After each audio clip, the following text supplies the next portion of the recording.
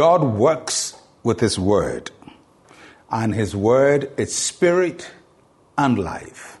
And he sends his word to heal. But the word of God does more than that. The word of God is also our light. In Psalm 119, verse 105, we read these words, "Your word is a lamp to my feet and a light to my path." Psalm 119 is a longer psalm, and each verse celebrates the word of God, an aspect of the word of God and what it does in our lives. And each verse tells us about the importance of the word of God. So here in verse 105, it tells us that the word of God is lamp and the word of God is light. This is in reference to the word of God leading us and guiding us. And that's a very important aspect of the word of God, because each one of us makes a lot of decisions. Every day we're making decisions for our personal lives. We make decisions for our families, for our workplace, and for people who depend on us. And many of us are in very serious decision-making roles where one decision we make has an impact over so many other people. For that purpose, the word of God doesn't just heal us and doesn't just deliver us. The word of God also guides us. So in this psalm, the psalmist uses a word picture to tell us about the benefit of the word of God.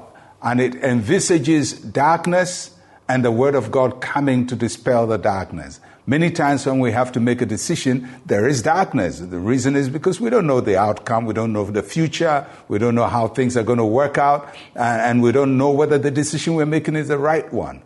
And so the word of God takes us from the darkness because of the light it brings. And there are two aspects of that light that is expressed in Psalm 119, verse 105. The first is that the word of God is a lamp to our feet. That word lamp is closer to our understanding of a candle. It is not broad light, it's narrow light. Light that gives you specific direction or shines in a specific area of your life. And in this passage it says your feet. That is the next step you're about to take. God's word is able to shine light on that area. And so there are many times in our lives where we have to make a decision. Maybe it's about a relationship, it's about our finances, it's about a career, it's about a school, and we're not really sure what to do. And it's a very specific area where we need guidance. The Word of God is able to grant us the light to see the next step to take. The Word of God can give us specific direction. But that's not all. The Word of God is also light for our path. The path is a broad area. And the word that is translated light here is like daylight.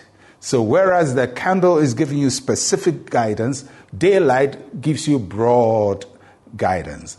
Now, if we only see the Word of God as candle and we don't see it as light, then we will think that everything has to do with us. But God's Word goes beyond your personal needs and your personal likes. It's important for us to see the Word of God in the light of the counsel of God, the purposes of God, the wisdom of God, and what He's doing on the large scale. So sometimes something may not help us physically, immediately, but it is the will of God for our lives. I pray the Word of God will be a lamp and light to you. I am Pastor Mensa Otabil. Shalom, peace, and life to you.